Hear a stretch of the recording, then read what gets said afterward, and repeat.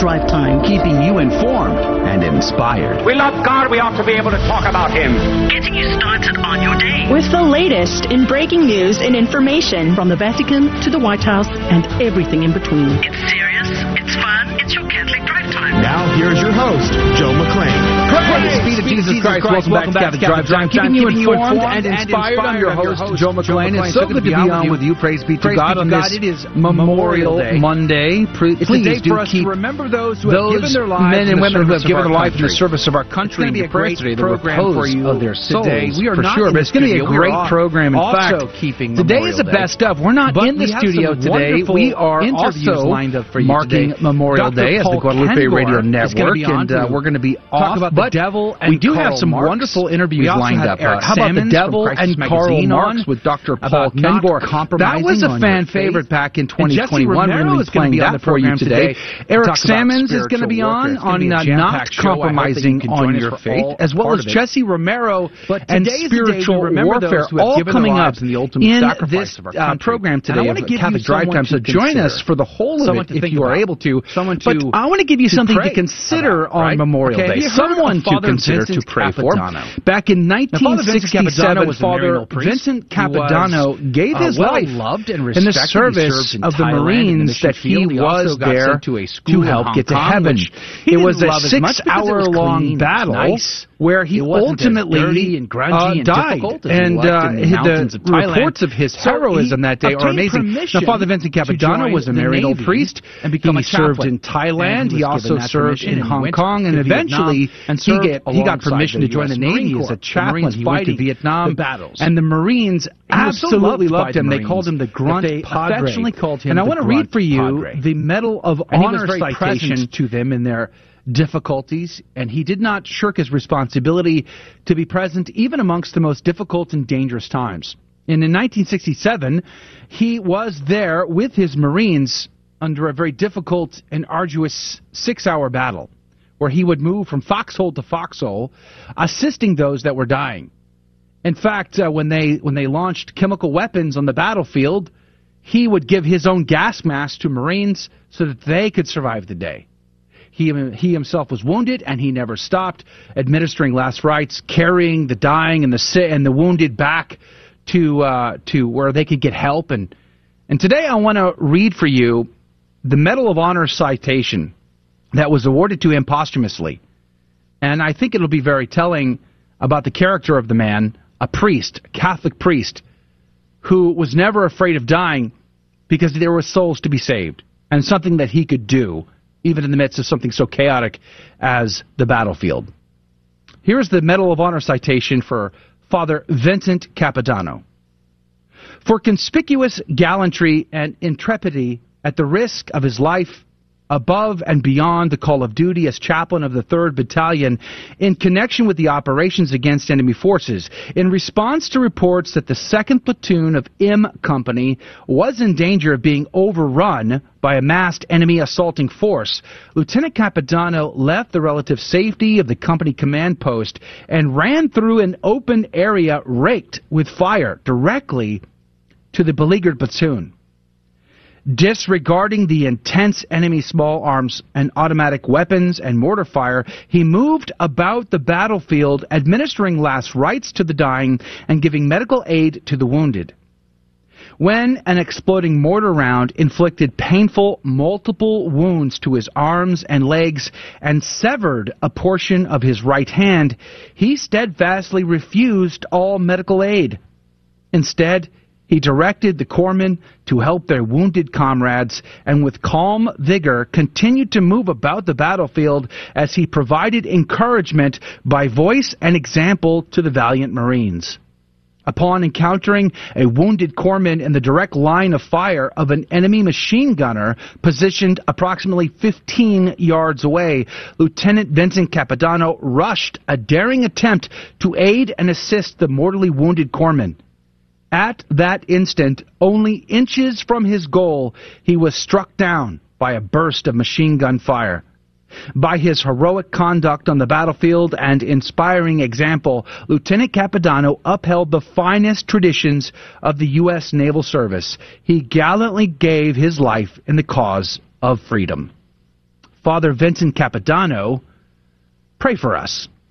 Joining us right now via phone is Dr. Paul Kengor. He is a poli-sci professor at Grove City College, and he is the author of several books, but the one I want to talk about today is The Devil and Karl Marx, Communism's Long March of Death, Deception, and Infiltration. Dr. Paul Kengor, thank you for being on our program. Yeah, Joe, it's good to be with you. Thanks. You know, as you well know, as you've said probably many times now, it's hard not to look at the headlines and realize the sort of the state of the affairs, that the trouble we're in. We live in a day and an age where people openly embrace, they're not secret about it anymore, they openly embrace or espouse socialism and even communism, and one has to wonder, do they have any idea what they're thinking or saying? And this book, I've gone through the audio book. I'm probably just about 75% into it at this point, and I have the printed copy or the digital version in front of me as well. And this is a hammer blow to anybody who would espouse socialism, communism. And so I'm very excited to have you on our program. And I want to start with Karl Marx. Thank you. Yeah. I want to start with Karl Marx. I know he's only about a third of your book in actuality. However, I think it's the most important part of the entire book, in the sense that revisionist history is a thing, and getting to know who this person really is super important. Can you start there? Tell us, who is Karl Marx? Sure, yeah, and I haven't listened to the audio yet myself, so you're doing better than me. That's it's very good. That's impressive. And I've got to say, you're right. If people only knew, I mean, I think maybe you wanted to ask this to me later. I shouldn't jump ahead, but somebody like Patrisse Cullors, who's the president of Black Lives Matter, and she's an avowed Marxist. She's very open about it. Read Lenin, Marx, and Mao, and if she only knew, among other things, not just what a diabolical ideology this is that Marx crafted here, but that Marx was an awful person and an awful racist, for that matter. I mean, and this is stuff that people don't know, and including so many Catholics raised in our modern Catholic education, Catholic schools. Catholics a few generations ago did know about it. I mean, they did know about the evils of communism. So the failure to know this stuff, and I commend you for talking about this, explains where we are now. And you're right. If people that don't know this, if they actually pause and open the book and look at it, it will be a hammer blow. And I've had people, including a lot of people that are listening right now, they're going to follow up and probably send me an email on this, who say, you know, I read this, and my kid in college or 20-something really needs to read this, but I just don't think that she or he will, right? You know, how do I even get them to read it? And the point is, play upon what they've been taught in their secular universities about diversity and freedom of thought and tolerance. If they're really open-minded, if they're really tolerant, if they really believe in diversity, then they'll open and read a book that they might think they might not agree with, right? So, yeah, sorry, that's a little bit of a long digression. And so to start with the person of Marx, boy, he was born in Trier, Germany, May 5th, 1818, so a little over 200 years ago. And I'll just start with this, Joe, and then cut me off and jump in at any point. But Trier is one of the most Catholic cities in all of Germany. And in fact, you'd probably put in the top three. It was, wow. The original cathedral in Trier was founded around the year 330 by none other than Saint Helena, the mother to Augustine, of all people. And when Helena went to the Holy Land to make her famous pilgrimage, where she came back with, among other things, she believed the true cross, pieces of the true cross. She came back with the crown of thorns that's in Notre Dame today. She also came back with what she believed was the holy robe, the holy coat that Jesus wore on the way to his crucifixion, that the Roman soldiers cast lots for at the foot of the cross. That robe is in that cathedral in Trier. That's the town where Marx grew up. So Marx grew up quite literally in the shadow of that great cathedral. And as you probably noticed, one of the quite literally, diabolical plays that Marx wrote. He wrote often. He wrote a number of poems, plays even, about evil, about the devil. In one of them, he has this devil character who's sawing on this violin and working himself up to this frenzy of flames. The guy, when he's wearing this, Marx not only wrote the play, the script, he also wrote the stage for it. He wrote the costumes, everything. While this player, this violinist, is playing this kind of devilish music, he's wearing the holy robe of Jesus. Yeah, he's wearing the holy robe of Jesus. And I opened the book with two different stanzas from two different plays or poems of Marx. And the player, that's the one where he says, "See this sword, the prince of darkness sold it to me. It stabs unerringly within thy soul till the hellish vapors rise and fill the brain, till my heart goes mad and I go utterly insane. I play ever boldly, I play to the dance of death." So that comes from that play. So Marx had this weird, sick fascination with the devil. I say very carefully in the book that I am not of the authority as a secular person or as a historian to level a charge like, oh, Marx was possessed. Yeah, I picked up on that early. Obviously, you make this clause. Yeah, it's like, this is the default statement. I have to read this. I got to make sure everybody understands I'm not declaring him possessed. Okay, now we can move on. He is potentially very possessed.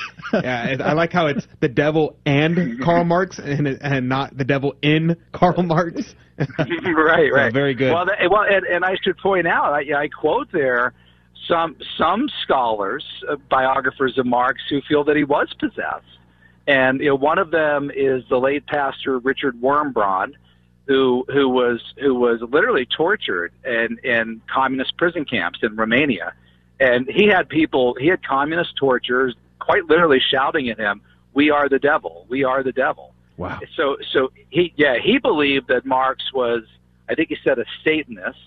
And now he'll be dismissed by a lot of secular historians. I quote one of them, Francis Wien, who's very pro-Marx and makes fun of Wurmbrand for it.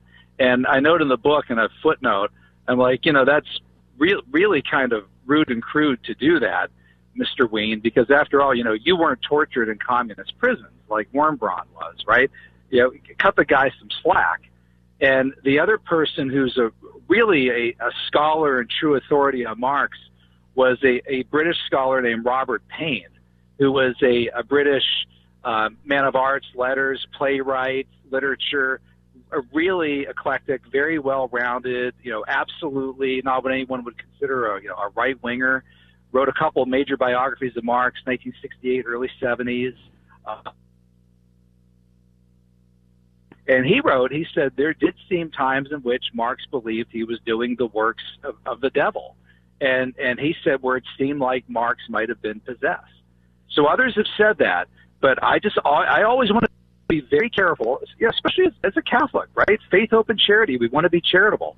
You don't ever want to level a charge at somebody like that if you don't know, right? But as I say in the book, whether or not the guy was a Satanist or possessed, and he was an atheist, so he didn't believe in the spiritual, we should all at least agree that what we see here from Marx is very troubling, and certainly not somebody whose philosophy and ideology one would want to emulate. Did you happen to read any of Fulton Sheen's books on communism or any of his speeches on communism? Did he talk about this kind of thing? Every book. I read every book that Sheen did on communism and the Conscience of the West, even books that, almost pamphlets, smaller books. Communism answers the questions of a communist. That's one that hardly anyone even knows about. I haven't heard that. So, yeah.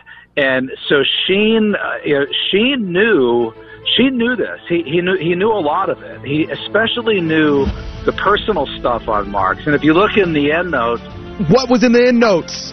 Oh, you have to wait until after this short little break.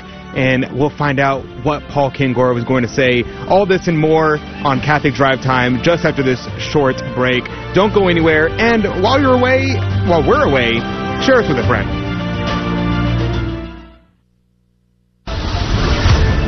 Men, it's time.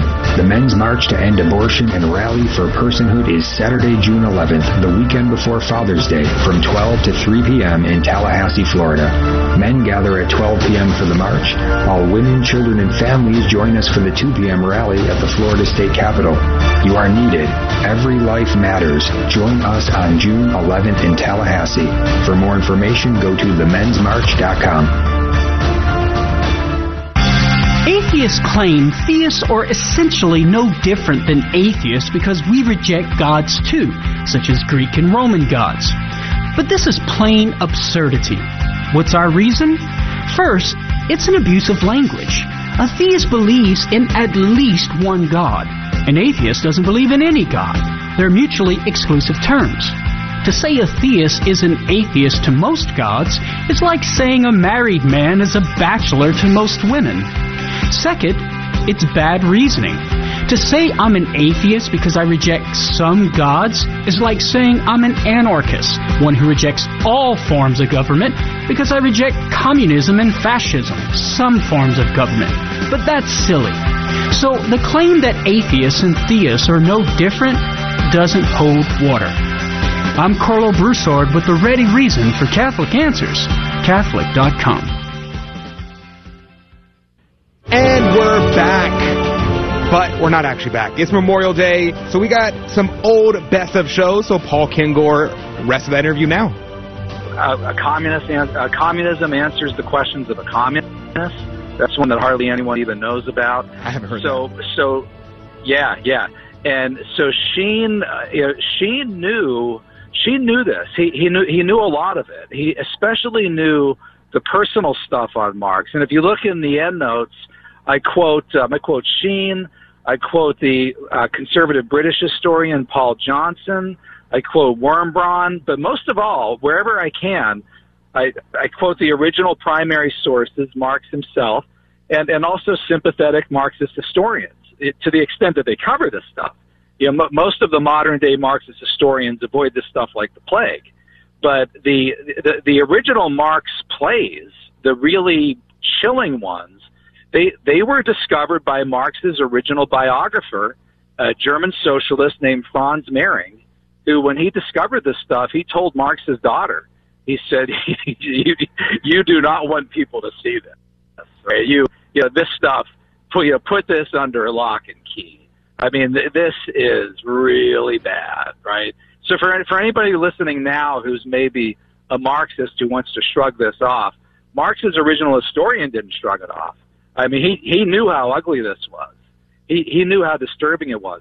And it was left to a communist, the Bolshevik, David Ryazanov of the Marx Engels Institute in Moscow, to find this stuff almost 40, 50 years later, and at least had the intellectual integrity to say, no, this needs to be preserved. This needs to be kept.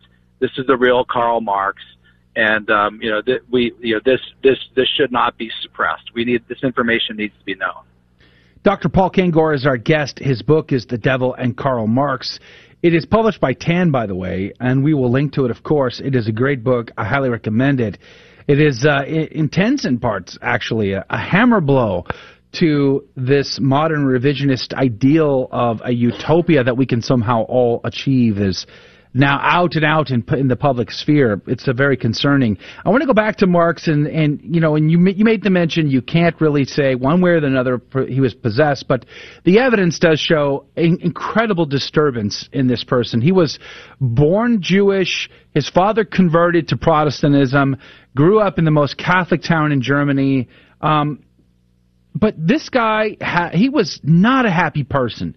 He was a disturbed individual, angry.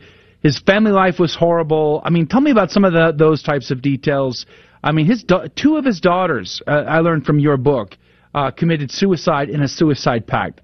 This is disturbing information. This is not a person who is peaceful himself, let alone could present to us how to achieve utopia. That's right. Yeah. So two daughters. I mean, as a historian, I don't know of another case of this ever. He had 2 daughters who committed suicide in suicide pacts with their husbands. Okay? And one of the husbands ended up backing out on the suicide pact after he gave his wife, Marx's daughter, poison.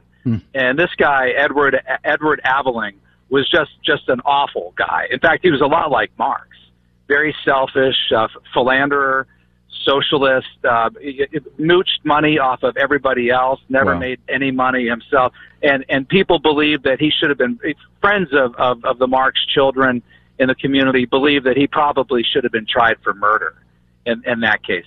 But in fact, he gave her poison, and as you probably saw too, Joe, in some of Marx's poetry, diabolical poetry about the devil, including the one, The Pale Maiden, which sounds like a late night B-movie horror flick. If you read this thing, the Pale Maiden commits suicide by ingesting poison. So so this kind of stuff Marx talked about, he wrote about. In fact, the family members even talked about how their dad used to scare them by telling them about these awful stories. One of them, Hans Rokel, who was this little German craftsman, magician, who made these little figurines. They said another, in fact, a whole bunch of people around Marx said this, his favorite line, his favorite quote from anything. I mean, pause right here, Joe. If they ask me or you, right? Hey, do you have a favorite quote, favorite verse? You might say, oh, yeah, Old Testament, New Testament, 1 Corinthians, whatever. Quote from a saint, right? Be not afraid. For Marx, it was a quote from Goethe's Faust. Wow. And Faust, the Faustian bargain, and specifically from the character Mephistopheles, the devil, demon character. And that favorite line was, everything that exists deserves to perish, right? Everything that exists deserves to perish. So these people who say, oh, why are you guys so hard on Marx? It's just this little old German guy in a library who just was talking about people sharing wealth and about how bad factory conditions had become. No, Marx wanted to burn down the house. Yeah. Everything that exists deserves to perish. He had few to no friends. He lost almost all of his friends. He even almost lost Engels, who got so sick of Marx getting money from him all the time. And he almost lost the only person he truly loved. Well, I would say he did love his kids. He almost lost his wife Jenny when he got the family nursemaid Lenchen pregnant behind Jenny's back. Yeah, and then of course it refused to acknowledge that the child was his. Refused to pay the child a penny of child support. He refused to pay Lenchen. Lenchen was lent to the family on loan by Jenny's family. She had grown up with Jenny as like a sister. And Jenny's family said, we can't give you guys any more money. This is just wrong. This is wrong. Carl must make money. But both Carl's mom and wife said they wish that Carl would start earning capital rather than just writing about capital. So they lent Jenny, or they lent Lenchen to the Marx family. Marx refused to pay her any money, and then got her pregnant. Robert Payne says that he thinks it's quite possible that Marx may have raped her, but wow. I don't know of anybody else who has said that. I have no idea if that's true, but at the least, this champion of the proletariat, right, didn't pay her a dime, and when his wife wasn't looking, pinned Lenchen down and had sex with her and got her pregnant. That's terrible. What about Engels? We haven't heard anything about him. Is he just a sidekick? I never hear anything about him in general. It's always a focus on Marx. Why is that, and what can you tell us about Engels? Yeah, and Engels described Marx when he first saw him as the monster of 10,000 devils. Wow. Right? Imagine that. And Engels is kind of a much more sympathetic case. So he was a Christian. He was raised a Christian. And he struggled. He struggled with the faith. There's some really touching diary entries and written statements from him where he's struggling to be a good boy. struggling to be faithful. And his father, who was a capitalist businessman, at one point sent Engels off to England to try to get him away from all these German socialists who were corrupting him. And he talked about being pulled in by this black man from Trier, right? This dark figure from Trier. That's Marx. He means black here in the sense of like dark, foreboding. So Engels got pulled in. He ended up becoming Marx's sidekick. And probably the only reason Marx didn't insult him and call him every name in the book was he needed Marx, or he needed Engels, in order to keep Marx and his family a roof over their heads, and in order for Marx to have money. So Marx could sit around all day on his carbuncles and boils and write.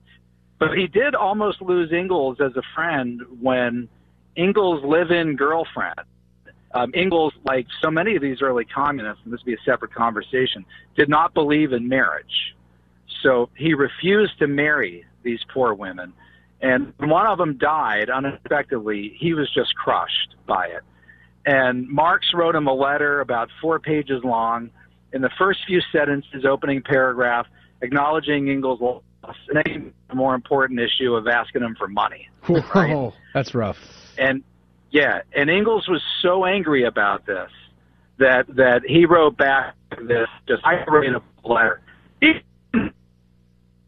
More sympathy than you. Can you repeat that line? Because you just broke up. You broke up. Can you repeat that line?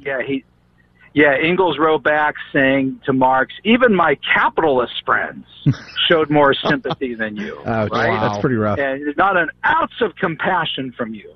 So he almost cut him off at that point, but he didn't. He hung in there, and Engels stayed with the Marx family long enough to take care of all of them, give the eulogies at Marx and Marx's wife's funerals, where he quoted Darwin, and that was Engels is a sad case. He really is. Now, was Engels Catholic and left the faith, or was he Protestant and left the faith? Neither one of them were, and neither one of them was Catholic. And Marx's father, so he came from a long line of he was Jewish, and there were a number of rabbis in the family. And in fact, I was talking to my good friend Michael Medved about this, and Michael's an Orthodox Jew. Unfortunately, that is all we have time for today with this interview with Paul Kengor. But the good news is that if you want to hear more of Paul Kengor, we have a ton of material with him on our YouTube channel. Just go to grnonline.com/CDT, and you can find the links to our other channels there on our CDT YouTube channel. We have a number of interviews, all with Paul Kengor, covering this in much more detail. But up next is an interview with Eric Sammons of Crisis Magazine. In fact, this interview goes back to whenever Eric Sammons was first hired on Crisis Magazine. And I got to say, we take credit for it. We take credit for it all because we interviewed him right before he got hired there. So I think that means that we're responsible, I would say. And throwing back to our co-host, Emily Alcaraz, was back on this episode as well. So you'll hear her voice again. And we'll throw you into this interview with Eric Sammons right now. Rejoining the show is Eric Sammons, editor of Crisis Magazine. Good morning to you, Eric. Good morning. It's good to have you back on the program. I have to believe it was right after you were on our show that you got the gig over at Crisis. I think we're responsible for getting you that job. I'm going to take credit for it anyway, publicly. Go ahead, take credit. But don't expect like a compensation or anything. Oh, darn it. All right. Well, congratulations to you, and thank you. And hopefully that's been going very well for you so far. It has. Yeah, praise God. There's a lot of stories over there that I thought we could comment on with you today. I want to start with your own article that you just published, Adapting to Our Brave New World, When to Compromise and When to Fight. We just had a conversation with my colleague Dave Palmer about a story out of the University of Dallas, a professor who came under fire for making comments about people who, identify from a biological male identifying as a biological female. And there was a lot of backlash, and there was an effort to have him removed, and the university stood up to defend him. I think we're going to see a lot more of that. But one of the points I wanted to bring out and get you to comment on... Hold that thought, Joe. Just kidding. We're not in studio. This is a pre-recorded show. And so we'll get to Joe's question right after this short break. Don't go anywhere. And while we're away, make sure you share this show with a friend, someone who you think will find this informative and inspiring. We'll be right back. From the University of Dallas and as seen on EWTN. What can I do that is the definite service that God wants me to give to the world? Think of the challenges that we have coming from our culture. We really need the virtue of courage. Are you ready to put yourself into the hazard? Are you ready to say yes to the call? Are you ready to be a witness to love? The Quest. All episodes streaming now at quest.udallas.edu. Hi, this is Walter Crawford with Homeschool Connections, a proud sponsor of the Guadalupe Radio Network. Please save the date for this year's The Catholic Homeschool Conference. It's virtual, so you can attend from the comfort of your own home or from an in-person watch party in your local community. It's Friday, June 10th and Saturday, June 11th. Our theme this year is empowering you to homeschool joyfully. May God continue to bless your homeschool journey. More information is available at CatholicHomeschoolConference.com. Men, it's time. The Men's March to End Abortion and Rally for Personhood is Saturday, June 11th, the weekend before Father's Day, from 12 to 3 p.m. in Tallahassee, Florida. Men gather at 12 p.m. for the march. All women, children, and families join us for the 2 p.m. rally at the Florida State Capitol. You are needed. Every life matters. Join us on June 11th in Tallahassee. For more information, go to themensmarch.com. And we're back. Happy Memorial Day to you. Today, here is our best of recordings, our interview with Eric Sammons. I'll throw you right back in. Comments about people who, identify from a biological male identifying as a biological female. And there was a lot of backlash, and there was an effort to have him removed, and the university stood up to defend him. I think we're going to see a lot more of that. But one of the points I wanted to bring out and get you to comment on, as Catholics, I think many of us are not going to be willing to fight those fights. I think we're more likely to go along to get along. What say you, Eric Sammons? I think that's true as well. I think the issue is we're in an interesting time in that most of us, or at least us or our parents, we grew up in a time where Catholicism was acceptable, at least basically. Christian values were acceptable, and so we got the habit of going along with the culture because the culture was basically not that bad. But I think we see an acceleration of, we've often called it a post-Christian culture. I think we've now moved into an anti-Christian culture. Mm-hmm. And so those instincts we have to go along with the culture, which we just grew up with, are now working against us. And so I think a lot of times, sometimes it's just people who might not be faithful, whatever, but I do think a lot of times it's simply people who don't really recognize how quickly things have changed. And so they don't realize that we're very much called to be countercultural. So in the case of University of Dallas, which my daughter went to, so go UD, in the case of University of Dallas, I commend them for seeing that, yes, okay, for a long time we could kind of go along and not really have a problem with the culture, but now they're asking us to change our values, to compromise our values, and in the case of UD, to say that a man is a woman, and that would be compromising our faith. So I commend them for doing that. So I think, though, we have to break those instincts of going on with the culture and truly realize that to be Catholic today is to be truly countercultural. Yes, but Eric, doesn't that mean suffering? I mean, it's not. I'm trying to avoid that part. Yeah, no, that's the bad news. Yeah, it does. I mean, it really does. But if you look at the history of Christianity, the fact is that many, many times in many cultures in history, Christians have had to suffer just to be Christian. I mean, it started like that. I mean, with the Roman Empire, the pagan Roman Empire. But we've seen it in 16th century England. We saw Catholics were persecuted. We saw it in Soviet Union. We see it today in modern China. We see it, for example, in Saudi Arabia, places like that. And I think we're starting to see it more and more here. Not on the level of somewhere like Saudi Arabia, of course, yet, but it's increasing.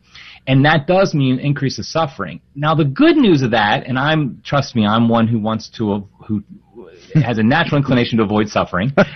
But the good news of that is it does mean it's an opportunity for faithfulness. It's an opportunity to say, yes, I really do believe. I don't just believe because everybody else does. I don't just believe because my parents do. I don't just believe because my neighbors do. I believe even though all those other people don't. And even though it means I might lose my job, even though it means I might be ridiculed or canceled or whatever. And so, yeah, those are sufferings. And there's a decent chance that those sufferings will increase rather than decrease over time, at least in the foreseeable future. But I think that's a great calling because, I mean, that's our faith. That what did our Lord have to do? I mean, he had to suffer in order to save us. And of course, on the other side of suffering is the resurrection, and that's what we look forward to. Eric Sammons is our guest. He's the editor of Crisis Magazine. We're having a conversation about adapting to a brave new world, about his article, which we posted a link to at facebook.com/Catholic Drive Time and the other locations as well. Real quick, we're going to have to take a break here in 2 minutes, Eric, but how many Catholics do you think, Eric, have really stopped to ponder what they are willing to do and not do in the face of scrutiny when it comes to the life issues, the marriage issues, gender issues, all of these sort of non-negotiables, as we call them, because they're intrinsic evil nature? How many Catholics do you think have ever even stopped to think about, ponder, what will they be willing to suffer for? Eric Sammons. I think more and more are. Honestly, I think if you asked me that 2 or 3 years ago, I would say very few. It's probably still not a huge number, but I think it is increasing because we see it's creeping in on us. We see that it's more and more impacting our actual lives. It's very easy to say that's other people. That's the Catholics in China or wherever where bad things are happening, or even that's happening maybe in a city like Portland or New York or something like that. But it's not happening. Maybe let's say you live in Kansas. It's not happening here or something like that. Well, it's coming in. It's coming into everybody. And so if they're not thinking about it, they need to start thinking about it. How will you respond? And the number one way you think about it is you pray about it. You pray about it first so you have the strength when it does come into your life. Okay, so I want to talk really quickly about the Regis Martin article, When Salvation is a Phone Call Away, mostly because it references Fulton Sheen. And anytime we can do that, I think we have a moral obligation to do so. So the article starts off, Regis starts off sort of demonstrating how Fulton Sheen would call people in this case it was a journalist who was clearly needing some conversion. And would meet personally and try to win their soul for Christ, and was successful in many instances, especially in the instance referenced in this article. But then he begs the question, well, then why aren't we calling President Joe Biden and calling him to conversion? Or how about any politician who's Catholic but seems to contradict church teaching and whatnot? So how do we begin to think about this as Catholics? Should we be appalled that this doesn't happen more? Does it happen and we don't know about it? Should we encourage our bishops to do this? Eric Sammons, what say you? I think we definitely should encourage our bishops to do this. I think one of the problems is that we see politicians as these entities that aren't really people. They're almost like robots up there that we either oppose or we support. And the problem is that that's not what they are. Joe Biden is a human soul destined to be united with God. That's what he's supposed to be one day. Nancy Pelosi, the same thing. Praise be to God. That will conclude our interview with Eric Sammons from Crisis Magazine. It was a great interview. I thought so. What do you think? Let us know. You can let us know by going to grnonline.com/CDT and contacting us there. But up next is an amazing interview with the man, the myth, the legend himself, Jesse Romero, on spiritual combat. What do we as lay people need to know, and why is it important today? It was a great interview with Jesse Romero. It's always a great interview with him, and you can check out that interview as well as many of the other interviews that you're hearing today on our YouTube channel, Catholic Drive Time on YouTube. You can find the links at grnonline.com/CDT. All this and more. And so praise be to God. We're going to throw you into this interview with Jesse Romero right now. I saw the headline on social media, clicked that, and then I got the article. It was an image of a supposed demon standing over the crib of a child on a baby camera, and the grandmother who set the camera up was shocked by this paranormal experience that she had, and she was asking for advice to get rid of the demon. Guess what she did, Jesse? She burned oils in her house. And I'm sure that worked like a charm, right? And it reminded me of the need to be educated about the myths and misconceptions of spiritual combat. How many Catholics of us are out there? We have generational sins that we struggle with, addictions. We were Freemasons. We have all these things in our life that we've struggled with, and we have no idea. We play with the occult all the time. We have no idea what to do about it and what's right, what's wrong. So I thought, let's invite Jesse Romero to clear all this up. What do you say, Jesse? Joe, I'm going to say we'll have to go back to basics. And what we as Catholics have to do to keep ourselves protected and our families protected and our marriages protected from the diabolical, it's very simple, okay? It's called living in a state of sanctifying grace. The church has taught that for 2,000 years, from time immemorial. I mean, every one of us, we're all going to be tempted by the diabolical. Every single one of us, even the Pope, okay? There's nobody that's exempt from what's called the ordinary temptation of the diabolical. However, the Bible's very clear. In 1 Peter chapter 5, verse 9, the first Pope tells us, resist him firm in your faith. And James, the book of James also says, resist the devil and he will flee. So you have two apostles, Peter and James. Both of us give us a positive mandate that we have to resist the devil and he will flee. Resist the devil firm in your faith. There's a key word. Joe, the problem is that many people in our country, many Catholics in our country, there's 70 million Catholics, they don't know their faith very well. So now, when the Bible's asking you to resist the devil in your faith, if you don't know your faith, if you're not well formed in your faith, if you're not well catechized in your faith, if you don't have a relationship with God, if you don't have a prayer life, you can't resist because you don't have the tools to resist. There's the problem. So a lot of Catholics end up saying, oh no, things are happening in my house and my family, preternatural activity. So they're not firm in their faith. They run to the curandera. They run to the healer. They run to the psychic. They run to the occult shop. They run to the botanica. They run to the sorcerers. They run to the wizards, the witches. And that's what gets them into more trouble. Wait 1 second there, and we'll be right back with more of Catholic Drive Time, more of Jesse Romero, just after this break. Don't go anywhere. Share us with a friend while we're away, and we'll have more of this Memorial Day special, our best of shows from Catholic Drive Time. Let us know what you think. Go to grnonline.com/CDT, and make sure to share this with a friend, and we'll see you right after this break.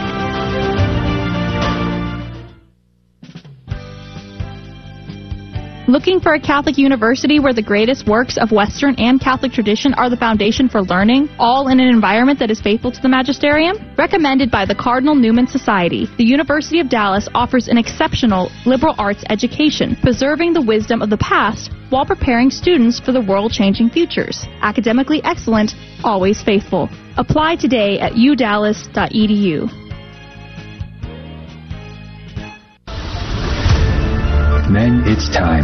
The Men's March to End Abortion and Rally for Personhood is Saturday, June 11th, the weekend before Father's Day, from 12 to 3 p.m. in Tallahassee, Florida. Men gather at 12 p.m. for the march, while women, children, and families join us for the 2 p.m. rally at the Florida State Capitol. You are needed. Every life matters. Join us on June 11th in Tallahassee. For more information, go to themensmarch.com. Hi, this is Walter Crawford with Homeschool Connections, a proud sponsor of the Guadalupe Radio Network. Please save the date for this year's The Catholic Homeschool Conference. It's virtual, so you can attend from the comfort of your own home or from an in-person watch party in your local community. It's Friday, June 10th and Saturday, June 11th. Our theme this year is empowering you to homeschool joyfully. May God continue to bless your homeschool journey. More information is available at CatholicHomeschoolConference.com. Christ. We are back with more of Jesse Romero on this Memorial Day. It's a best of recording, and we'll throw you in right now. End up saying, oh no, things are happening in my house and my family, supernatural activity. So they're not firm in their faith. They run to the curandera. They run to the healer. They run to the psychic. They run to the occult shop. They run to the botanica. They run to the sorcerers. They run to the wizards, the witches. And that's what gets them into more trouble. You know, I mentioned before we went to the break in our last What's Concerning Us section, there's an article about how cartels were using wristbands to track who's paid and who is not paid to get them over the border. And I was thinking about the border crisis and how the cult practices in Mexico have been on the increase in a dramatic way. I know you've written about this a bit in your book. Can you tell us about that, the sort of the culture amongst those immigrants coming across the border that are experiencing the occult in their life? Joe, Mexico, just like the United States of America, like most countries, Mexico, when it was under the hands of the Aztecs practiced a diabolical religion. They worship demons. As it says in Psalm 95, it says, the gods of the Gentiles are demons. Now, Mexico was taken over by Our Lady of Guadalupe in 1531. She snatched Mexico from the diabolical. And so the devil has never forgot that incredible loss that he suffered. And so one of the things that's happened in Mexico is called incrementalism. The fact is, most Mexican Catholics have never been really catechized. They've been sacramentalized. They've been brought to the waters of baptism. They've been brought to the church as babies. But a lot of Mexicans, like in most other countries, they haven't been well catechized, well formed. And so right around the 60s, the devil's never forgiven Mexico for basically losing Mexico to Our Lady of Guadalupe and giving over to the Lord Jesus Christ. And so in the 60s, what happened is the nefarious Mexican cartels, they started their own religion called the Santa Muerte, which is the worship of Satan. And the cartels started this religion because they believe that worshiping La Santa Muerte, who's the devil, the Mexican bishops have clearly said it, they've identified who it is, they believe that this Santa Muerte protects them from law enforcement, protects them from their enemies, protects them from bullets and makes them invisible. You'll find every person in every culture, doesn't matter if it was in Mexico or Ireland or anywhere else, everybody that gravitates and is given over to the occult is always attracted by power, fame, sex, and money. Yeah, that's crazy. Absolutely insane. Now, let's talk about deliverance and tie this all in. So I think there's a lot of misconceptions about deliverance prayers, and I think a lot of Catholics might be getting some, I don't want to say tainted, but information that's a little bit off, and it could lead to great trouble. What is deliverance prayers, and what should we know or not know about it? We got about a minute before we go to break. We'll come back after, though. What I call deliverance prayers, they're using like a military term. Deliverance prayers are like heavy artillery military weapons. That's what they are. Deliverance prayers, they were invented to focus on the ability, to breach defensive walls and fortifications during sieges. And so these heavy artillery weapons that we call deliverance prayers, they have a high flash radius. They can be seen by far away by the diabolical. So Catholic deliverance prayers have a high flash radius. It's dangerous to use these prayers if you're not in a state of grace, if you're in mortal sin, and I'll tell you why after the break. I know we talked about demonic influence in Mexican culture, but I really think it's seeping very deeply into American culture as well. Like, I've walked through, yes, the Hispanic barrios, and you see the botanicas on every street, but also look at every public event we have, the Oscars, the Grammys, the Super Bowl halftime show. I mean, Tom Brady's wife herself calls herself a witch and says the reason Tom Brady wins all the time is because she does all these rituals on him before he goes to his games. So, Jesse Romero, could you finish your point that you were talking about deliverance? Because this is really something that is so important today in our culture. As Catholics, probably the most important or famous deliverance prayer, or most popular deliverance prayer, is the Our Father. That was given to us by our Lord Jesus Christ. Pope Benedict in a homily, 15 years ago said that the Our Father is a minor exorcism prayer. He said that in a homily. And look at the way the Our Father ends. Deliver us from evil. The Catechism actually says about that phrase, it says, deliver us from evil is a direct reference to Satan or the devil. It's right in the Catechism. So we're actually, the Our Father, when we end it, we're actually saying, deliver us from the evil one. Many Greek manuscripts actually have that in many of the older Greek manuscripts in the New Testament. And so the Our Father was taught to us by our Lord Jesus Christ. He's asking us to what? Petition God the Father to give us this day our daily bread. What's the daily bread? To fight against the diabolical? The Eucharist. The word daily bread in Greek is epiousion, which means give us this day our super essential bread. Right? It's right in the Catechism. Or give us this day our supernatural bread. So our Lord Jesus taught us to ask God the Father to give us the Eucharist, the daily bread, the Eucharist, to deliver us from the devil. The Our Father is a deliverance prayer. The church has given us many prayers, and these prayers are prayers that protect us from the diabolical. They put a defensive perimeter around our house. They put a defensive perimeter around our marriage. They put a defensive perimeter around us. Another famous prayer, the St. Michael the Archangel prayer given to us by Pope Leo XIII. That's another famous deliverance prayer that's supposed to be used by Catholics throughout the day. And most especially today in the Feast of St. Patrick, pray for us. St. Patrick, he was a missionary to Ireland. He was a bishop, and his goal was to bring Christianity to Ireland. Now, Ireland at that time, there was this ancient Celtic religion that was practiced, and the spiritual leaders were called Druids. They were like sorcerers or wizards and witch doctors and shamans. Well, and also the Druids, they depicted the symbol of the Druids was the snake. And so St. Patrick, he composes very powerful exorcism prayer. It's called the Lorica. The Lorica is basically a Latin word which means the armor or the breastplate. And it's a prayer that he composed against sorcerers and witches.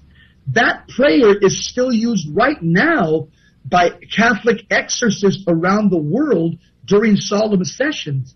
And by the way, that prayer is also approved for lay Catholics to be praying. It's called also the breastplate of St. Patrick. And it's a prayer specifically prayed against witches and witchcraft and curses and hexes. Jesse, I find this to be incredibly important in our times, especially the breastplate of St. Patrick, because a couple years ago, we just passed the anniversary, actually, of the Black Mass that was said in Houston, Texas. And when that happened, me and a few friends from our fraternity parish got together, and we all went out during the day, in the midday, to pray for reparation outside of the satanic, where the satanic mass was happening that night. But me and a few friends came back at that night, whenever the actual Black Mass was happening, to pray outside. And before going, we all got together. We went to our priest and asked him to bless us. He blessed us. We prayed the prayer of St. Patrick's breastplate, did a perimeter prayer from Father Ripperger's For Use by the Laity, and we went out there to pray against these evil forces. And I found it absolutely amazing to see the effects that prayer has. We had a number of people who came over to heckle us, and they would just leave all of a sudden. They just go over to heckle us and then decided to just walk away. And it was really amazing to see how how this works today and how necessary it is today. We think of these things in pagan culture, but we live in a pagan culture today. Can you speak on how these prayers can still be useful, not just in St. Patrick's time, but in our own? Absolutely. Let me give you three ways that prayers are powerful. I've seen this time and time again. This is the theology of prayer. Number one, prayer's powerful when you're in a state of grace. Okay? We call that the James 5:16 principle. If you're in a state of grace, it says the prayers of a righteous person have much power. Your prayers are efficacious. They have merit when you're in a state of grace. If you're not in a state of grace, the Bible is very clear. It says God will not hear the prayers of an evil person. John 9:31, it says that God will not hear the prayers of a wicked person. So it's very clear that your relationship with God has everything to do with the power of your prayer, the efficacy of your prayer. Okay?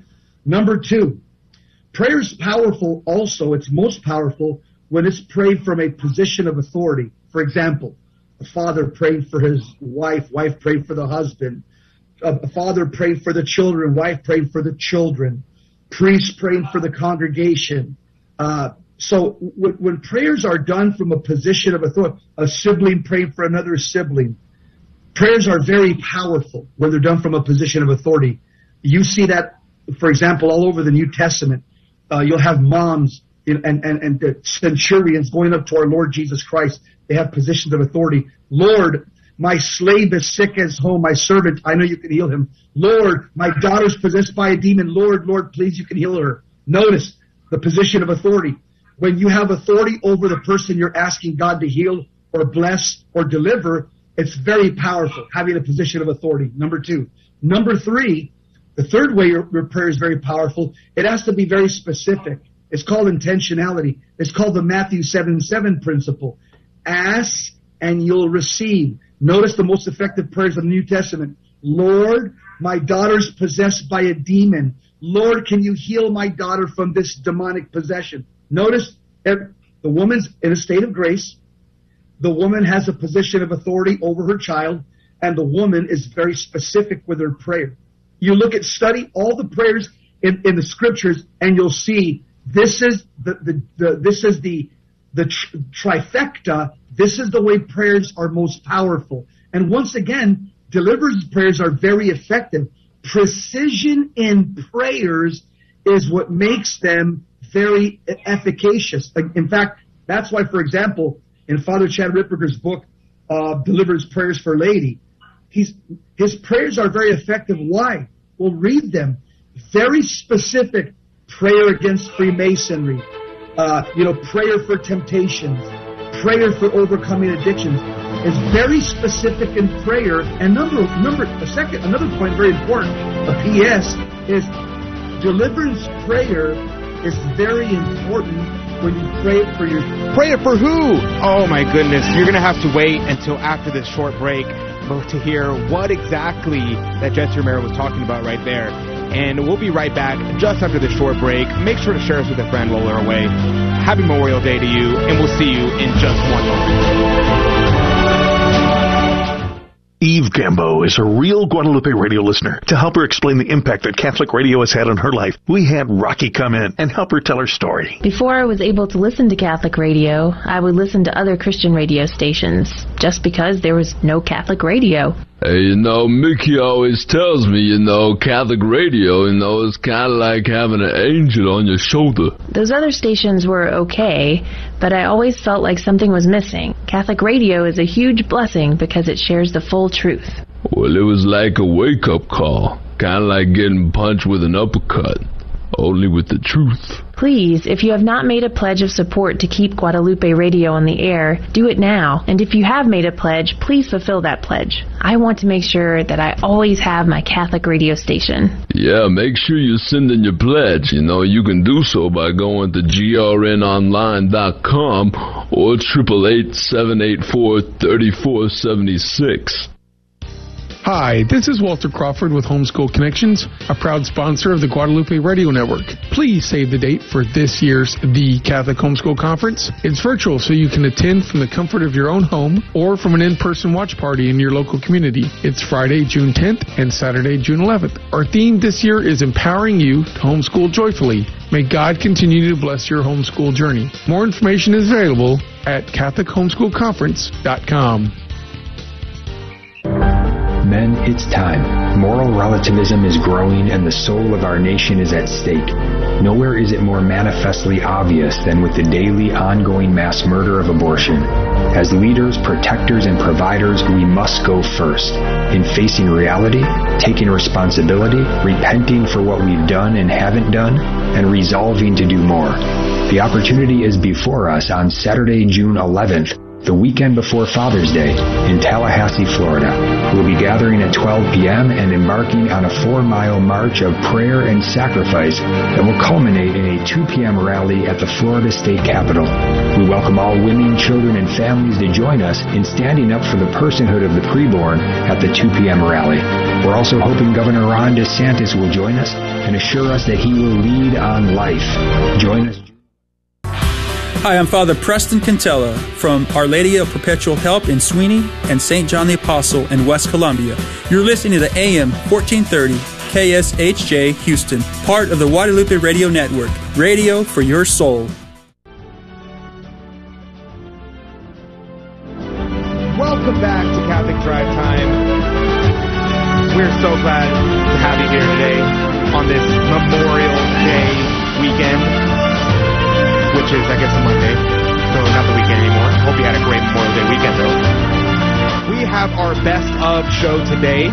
We got Jesse Romero, going to finish out that interview right here. And praise be to God, we'll be back in the studio tomorrow morning for our regularly scheduled programming. But stay tuned, because Jesse Romero is about to tell you something amazing about spiritual warfare. His prayers are very effective. Why? Well, read them. Very specific prayer against Freemasonry, prayer for temptations, prayer for overcoming addictions. Is very specific in prayer. And another point, very important, a PS, is deliverance prayer is very important when you pray it for yourself. Every one of us has 100% authority when it comes to self-deliverance. Every one of us has 100% authority over our intellect and will in relation to self. So prayers that you pray, deliverance prayers for yourself and healing prayers, are very, very powerful because you have 100% authority in relation to self. Jesse Romero is our guest, and we only have a couple of minutes left with him. And I want to really quickly turn to sacramentals, Jesse. So deliverance prayers, and Father Ripperger's book's probably one of the best resources around for that. Maybe we can post a link to that, Adrian. But let's turn to sacramentals, the use of sacramentals, especially as a dad, as a husband and a father of my home. I count on exercise salt and Epiphany water, and obviously we have our scapulars on, all of that. Talk to that. You got a couple minutes on the clock. Yeah, sacramentals are given to us by Holy Mother Church. What they do is they give us signal grace, or they give us actual grace. Okay, they're different from sacraments. Sacraments give you sanctifying grace. That's the grace that you need to be saved to get to heaven in your soul. Actual grace comes from sacramentals. For example, it gives you a signal grace, actual grace in a moment of temptation, in a moment of trial, in a moment where you're basically put to the test. And so the sacramentals, they're not superstition. They've been blessed by the church, and so their efficacy comes from the prayers of the church. And once again, sacramentals, if I'll give you just an analogy, the Bible calls all of us, the baptized, soldiers of Christ. Male and female, you're all soldiers of Jesus Christ. Well, what are sacramentals that you put around your neck and that you carry in your body? Those are like dog tags for the soldier. Those are Christian dog tags. But the Christian dog tags, they actually do something, because our Catholic dog tags called sacramentals, they actually continually project actual graces. And again, it helps us during a time of temptation and a time of trial. It's not superstition. It gives you actual grace. Praise be to God. Thank you very much to Jesse Romero for that amazing interview, as always with Jesse Romero. But right now, I'm going to be sharing with you a little meditation, or a little thing that Joe McClain put together about Father Capodanno. If you heard it in the first hour, well, you got to hear it a second time, because it's a short little thing about a great priest to be remembering on this Memorial Day, because he was, in fact, a Marine. So praise be to God. And you'll hear all about his life right now. But today is the day we remember those who have given their lives in the ultimate sacrifice of our country. And I want to give you someone to consider, someone to think about, someone to pray about, right? Okay, have you heard of Father Vincent Capodanno? Now, Father Vincent Capodanno was a Maryknoll priest. He was well loved and respected. He served in Thailand in the mission field. He also got sent to a school in Hong Kong, which he didn't love as much because it was clean, it was nice. It wasn't as dirty and grungy and difficult as he liked in the mountains of Thailand. So he obtained permission to join the Navy and become a chaplain. And he was given that permission, and he went to Vietnam and served alongside the U.S. Marine Corps, the Marines fighting the battles. He was so loved by the Marines that they affectionately called him the Grunt Padre. And he was very present to them in their difficulties, and he did not shirk his responsibility to be present even amongst the most difficult and dangerous times. And in 1967, he was there with his Marines under a very difficult and arduous 6-hour battle, where he would move from foxhole to foxhole, assisting those that were dying. In fact, when they launched chemical weapons on the battlefield, he would give his own gas mask to Marines so that they could survive the day. He himself was wounded, and he never stopped administering last rites, carrying the dying and the wounded back to where they could get help. And today I want to read for you the Medal of Honor citation that was awarded to him posthumously. And I think it'll be very telling about the character of the man, a priest, a Catholic priest, who was never afraid of dying because there were souls to be saved, and something that he could do, even in the midst of something so chaotic as the battlefield. Here's the Medal of Honor citation for Father Vincent Capodanno. For conspicuous gallantry and intrepidity at the risk of his life, above and beyond the call of duty as chaplain of the 3rd Battalion, in connection with the operations against enemy forces, in response to reports that the 2nd Platoon of M Company was in danger of being overrun by a massed enemy assaulting force, Lieutenant Capodanno left the relative safety of the company command post and ran through an open area raked with fire directly to the beleaguered platoon. Disregarding the intense enemy small arms and automatic weapons and mortar fire, he moved about the battlefield, administering last rites to the dying and giving medical aid to the wounded. When an exploding mortar round inflicted painful multiple wounds to his arms and legs and severed a portion of his right hand, he steadfastly refused all medical aid. Instead, he directed the corpsmen to help their wounded comrades, and with calm vigor continued to move about the battlefield as he provided encouragement by voice and example to the valiant Marines. Upon encountering a wounded corpsman in the direct line of fire of an enemy machine gunner positioned approximately 15 yards away, Lieutenant Vincent Capodanno rushed a daring attempt to aid and assist the mortally wounded corpsman. At that instant, only inches from his goal, he was struck down by a burst of machine gun fire. By his heroic conduct on the battlefield and inspiring example, Lieutenant Capodanno upheld the finest traditions of the U.S. Naval Service. He gallantly gave his life in the cause of freedom. Father Vincent Capodanno, pray for us. Wow, what an amazing story.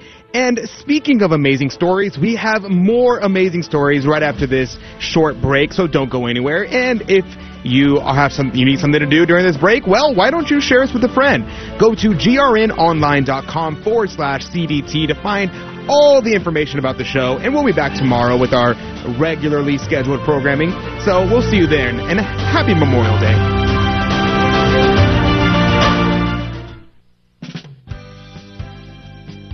Looking for a Catholic university where the greatest works of Western and Catholic tradition are the foundation for learning, all in an environment that is faithful to the magisterium? Recommended by the Cardinal Newman Society, the University of Dallas offers an exceptional liberal arts education, preserving the wisdom of the past while preparing students for the world-changing futures. Academically excellent, always faithful. Apply today at udallas.edu.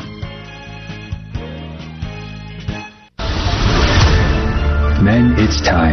The Men's March to End Abortion and Rally for Personhood is Saturday, June 11th, the weekend before Father's Day, from 12 to 3 p.m. in Tallahassee, Florida. Men gather at 12 p.m. for the march. All women, children, and families join us for the 2 p.m. rally at the Florida State Capitol. You are needed.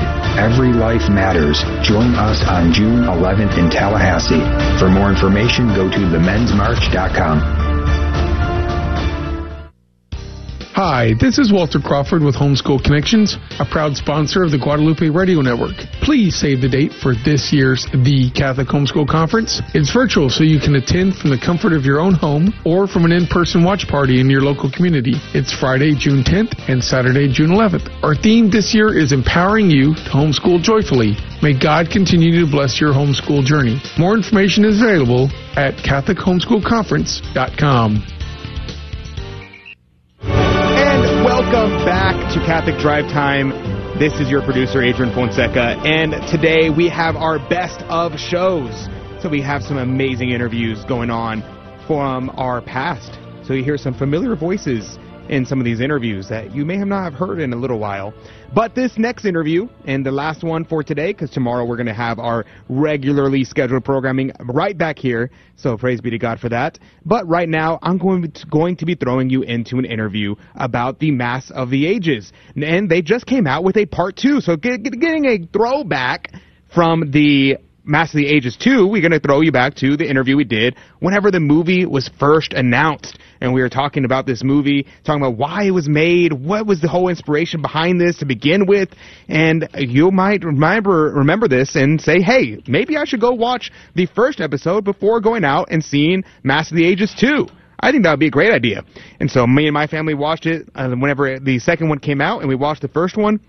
And we were blown away, and I can't wait until they release part 3. But without further ado, let me throw you into that interview right now. Cameron O'Hearn is on to talk about the Mass of the Ages. What is the Mass of the Ages? That is the traditional Latin Mass. Have you ever heard of it? Why should you care about it?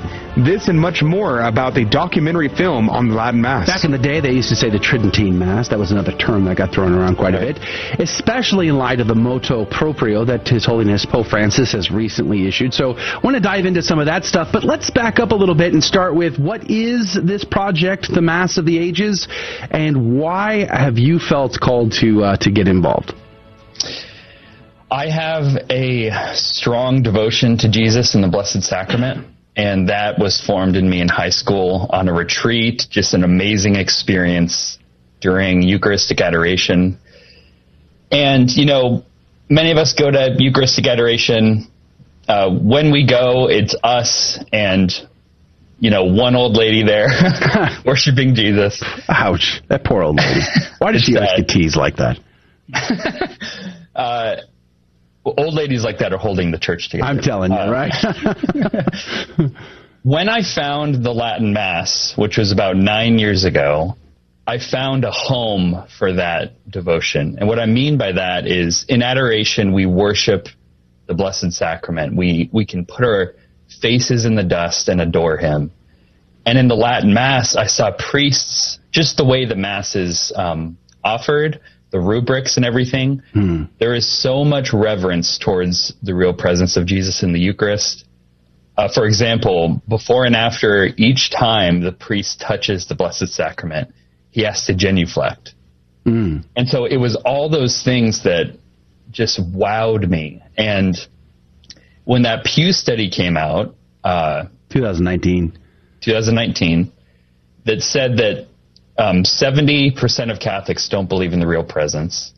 And what was more shocking to me was that of regular Mass-going Catholics, Sunday Mass-going, weekly-going Catholics, only 60% of them believed.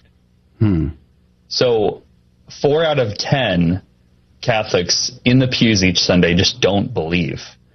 And I think it boils down to an ancient phrase, lex orandi, lex credendi, which means the law of prayer is the law of belief. And I just want to introduce the Catholic world to the Latin Mass. And that's what we're trying to do. We're not making something for people who already attend the Latin Mass, but it's people who have never heard of it. You know, most people think the Latin Mass is just the new Mass, but in Latin. But it is so different and unique and beautiful, and I just want to introduce the world to it. You know, it's interesting. Talk about sort of how these seeds get planted in your heart and how they attract you. And I myself only started going full time to the TLM, a little over a year ago. My journey has been quite interesting, but on one part of the journey, many, many years ago, well before I ever went to a Latin Mass, I remember encountering, it was at a Novus Ordo, and for the first time I saw the priest he was so particular, so precise in the way he purified the vessels after Mass.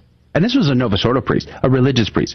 And I remember that catching me off guard and just seeing that going, wow, look at how intentional he is being at ensuring that there's not a speck left behind, and keeping his forefinger and thumbs together until he could purify them. I mean, just the intentionality.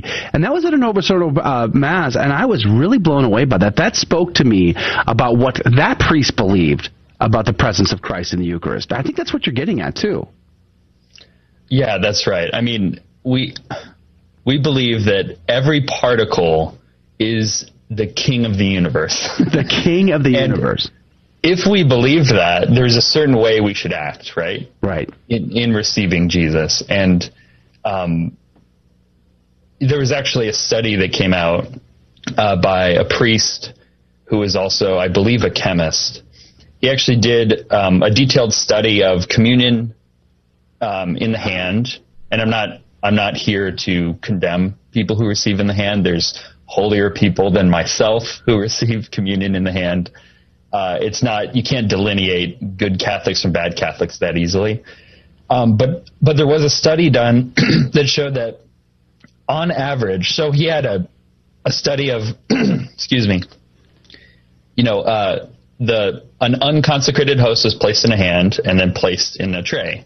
And they did that, and inspected. They had multiple eyewitnesses to see if any particles were left over. These are just the visible particles. And they found that, on average, 1 out of every communion, there's 1 particle from every communion, on average, that is lost. If care is not being taken. Mm-hmm. And I was taught, so I received communion on the hand when I was young. And I was taught, to very reverently place my hands to receive and then to check for particles. But as I grew up and started to go to more parishes, I didn't see people do that. They just receive in the hand and go. Yeah. And my heart broke because, oh my goodness, what does that say about what we believe about the real presence? What does that say to our kids? Kids from from their youngest ages up to maybe age 7 or 8 or 9, they learn by what they see. Mm. And they don't learn because of the homily the priest gave. He can be the best homily giver in the world, but that's not how our kids learn. Hold that thought. One thing I love about the Latin Mass that's so moving to me is the moment of receiving communion, because up to this point, there's this barrier, there's this separation, there's this mystery, this altar rail, and then the priest is doing a lot of things that are in silence, that I can't see everything he's doing. And like I mentioned before, the reverence towards the Blessed Sacrament, but then me and my family come up and we kneel, and it's like heaven overflows into earth, and I get to receive heaven into me. And I believe a lot of the teaching of the Church is lost when we can't see the Catholic faith in action in that way. I've been keeping up with the film since the very beginning. I was an early donor of the film Truth in Advertising, and I was blown away with the concept and the idea here. You've got to interview a lot of very interesting people, and you got to attend the most beautiful masses. I've never even been to a Pontifical High Mass, and I've seen photos of Pontifical High Masses, and it looks gorgeous. That's a Mass with a bishop. And what exactly have you learned about the Latin Mass by working on this documentary? I think the most surprising thing, so when you're on the internet and you look into the Latin Mass, you're bound to find angry people. What? Come now. Really? Just look at any comment section of almost any. Or just simply Twitter could be an option. Yeah, true. I mean, all of Twitter. Yeah. So that's what you expect. You travel to all these parishes, and you expect a lot of angry people. That is not what I found. I found that the vast majority of people, the vast majority, 99%, they go to Latin Mass just because they want the fullness of the Catholic faith. They don't go to the Latin Mass because they're rejecting something. They go to the Latin Mass because they just want the best for their family. They want Catholicism on full display. Yeah. Yeah. Now, okay, so let's be truth in advertising. How about truth in advertising? The rad trad thing is real, okay? There is definitely a rad trad problem amongst traditional communities. However, as you just said, and has been my experience in my family, sort of myths and misconceptions of what traditional communities are like simply aren't true. They're joyful, faith-filled. You love the sound of crying babies everywhere. The beautiful liturgies, the embrace of the traditions of the church, as though we love them, as though we believe in them, as though they matter, as though they make a difference. That's all made a big difference for my family in particular. But let's talk about, I want to get into the motu proprio. We have about, 8 minutes or so at this point. Real quick, but let's talk about the films. There's 3 films. What are the release dates? What are you looking at putting this out? I want to get through that, and then I want to dive into your opinion on Pope Francis's motu proprio. Yeah, what kind of timing there is, in Providence. So 3 years ago, I was sitting in the Adoration Chapel, like I mentioned, and here today, we are a month away from release, and this motu proprio comes out, which of course I didn't know about. I mean, you're welcome. I mean, now your film's going to probably get a lot more viewers, right? Hopefully. It's like, did you coordinate this with the Vatican? I'm just curious. I know. It's like you couldn't have wished for something God's better. at work. Jesus is king. The first film comes out August 15th, the Feast of the Assumption. That is the premiere. So the way you can watch that is to go to theliturgy.org and get on our mailing list, because we're going to have a live premiere. And that's the only way you can watch that premiere as of now. The second film, this is important to note too, the first film is a beautiful introduction to the Latin Mass. It's going to be really helpful, really inspiring. The second film then gets into the new Mass. And again, it's winsome, but it shows you the facts. It's a surprising investigation into how the new Mass came about. A lot of Catholics believe the new Mass just rolled off the shelf at Vatican II, but we show that there's actually an interim period, an implementation of Vatican II. The third film will come out next year, TBD, and this film will get into the motu proprio and how the Latin Mass kind of came back into the fore. So you've not shot the third film then? You're still working on that? No, actually, most of the footage is already wrapped for all 3 films. There is a lot of animation and editing that has to take place. But with the third film in particular, we want to wait to see how things play out. Yeah. We want to see what is the waterfall that happens after the motu proprio, and that's going to take time. And so we want to deal with it carefully and seriously. Cameron O'Hearn is our guest director and producer of The Mass of the Ages, a trilogy of films, as he just said. By the way, you should check them out on the website, theliturgy.org. There's a trailer there. It's quite beautiful, and I encourage you to check that out at theliturgy.org. 5 minutes to go in our conversation with you. Okay, so let's dive into the motu proprio. Now, part of the comments of His Holiness Pope Francis when he issued this motu proprio he really feels like there's a division happening as a result to the traditional Latin Mass in the communities around the world that embrace the TLM. There is sort of an anti-Vatican II sentiment that's involved there. So let's just get to those things with the limited time we have left. Do you hate Vatican II? Are you out to divide the church by promoting the traditional Mass? What are your intentions, good sir? The Holy Father is my father. We have unity under the Holy Father. And when this motu proprio came out, I felt like my father was disciplining me for something I didn't do. And I think a lot of Catholics feel that who attend the Latin Mass because, like I said earlier, the vast majority of Catholics aren't these rad, bitter trads, as they're called. They don't reject Vatican II. They just reject the implementation of Vatican II. Mm. And it's not so much that they reject something, like that they're just always talking about the new Mass or anything like that. They just love their kids seeing Catholicism on full display, like I mentioned earlier. So I do not reject Vatican II. What about the new Mass? Do you hate the new Mass? Do you think it's I think the new Mass, we'd have to get into a lot of distinctions, but I think that's where you define. You've got 3 minutes. You find a lot of disunity, actually. You find, based on what parish you go to, a very different looking Mass. There can be radical differences from parishes that are across the street from each other. Mm. And I find unity in the Latin Mass. I think Benedict XVI made a wise diplomatic move to have both of these Masses live side by side so they could enrich the other, so that they could, the new Mass could appropriate the sacredness of the Latin Mass, which it lost, unfortunately, through its implementation.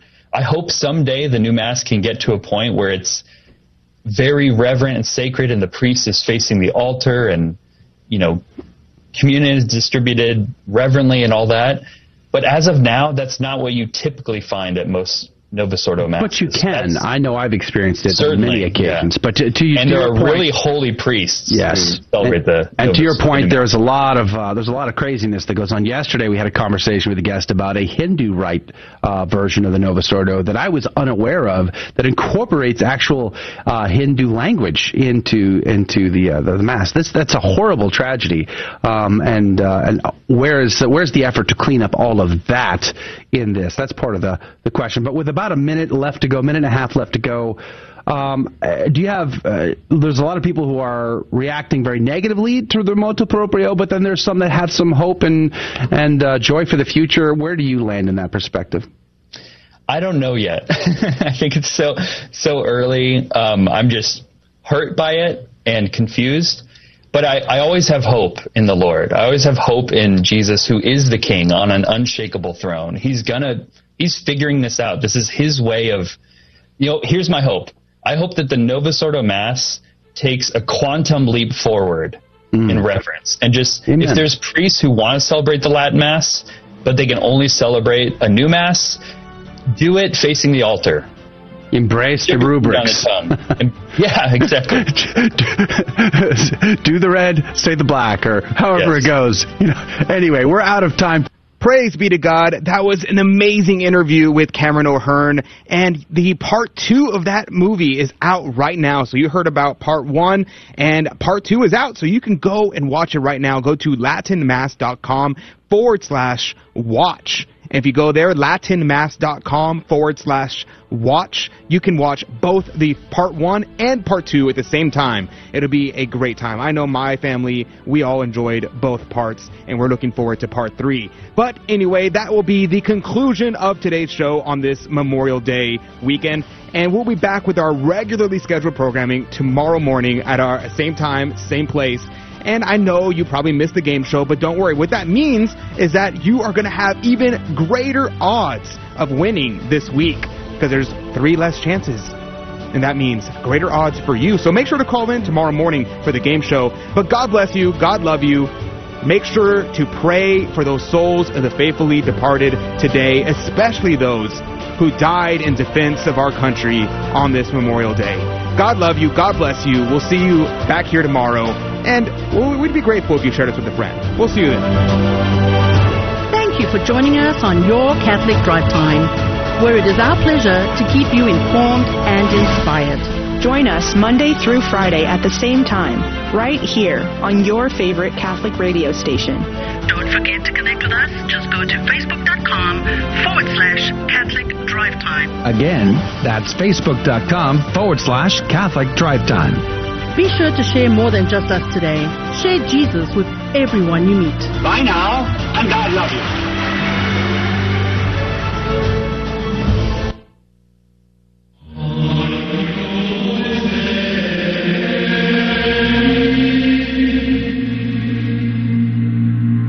The Guadalupe Radio Network now brings you the Holy Sacrifice of the Mass from the chapel at Our Lady of Corpus Christi in Corpus Christi, Texas.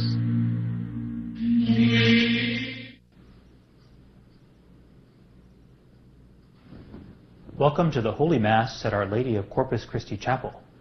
Today we celebrate Monday of the 7th week of Easter. The intention for today's Mass is for all of our online viewers and for those joining us through Guadalupe Radio. Come, Holy Ghost, Creator blessed, and in our hearts take up thy rest.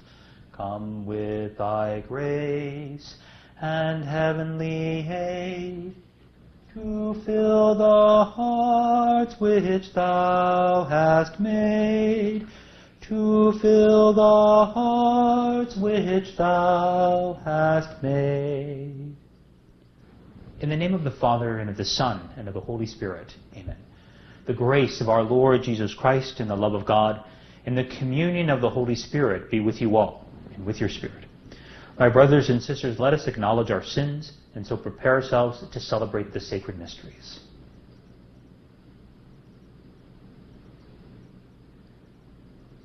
I confess to Almighty God, and to you, my brothers and sisters, that I have greatly sinned in my thoughts and in my words, in what I have done and what I have failed to do, through my fault, through my most grievous fault. Therefore I ask Blessed Mary, ever Virgin, all the angels and saints, and you, my brothers and sisters, to pray for me to the Lord our God. May Almighty God have mercy on us, forgive us our sins, and bring us to everlasting life. Amen. Let us pray. May the power of the Holy Spirit come to us, we pray, O Lord, that we may keep your will faithfully in mind and express it in a devout way of life. Through our Lord Jesus Christ, your Son, who lives and reigns with you in the unity of the Holy Spirit, God, forever and ever. Amen.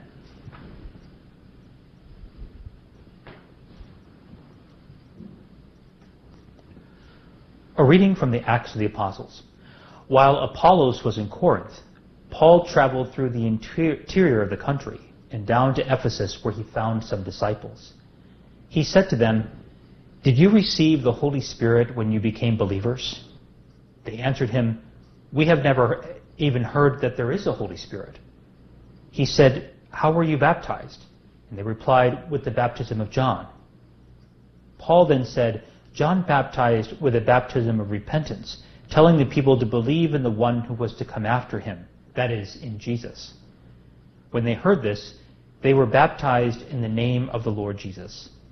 And when Paul laid his hands on them, the Holy Spirit came upon them, and they spoke in tongues and prophesied. Altogether, there were about 12 men. He entered the synagogue and for 3 months debated boldly with persuasive arguments about the kingdom of God. The word of the Lord. Thanks be to God. Sing to God, O kingdoms of the earth. Sing to God, O kingdoms of the earth. God arises, his enemies are scattered, and those who hate him flee before him.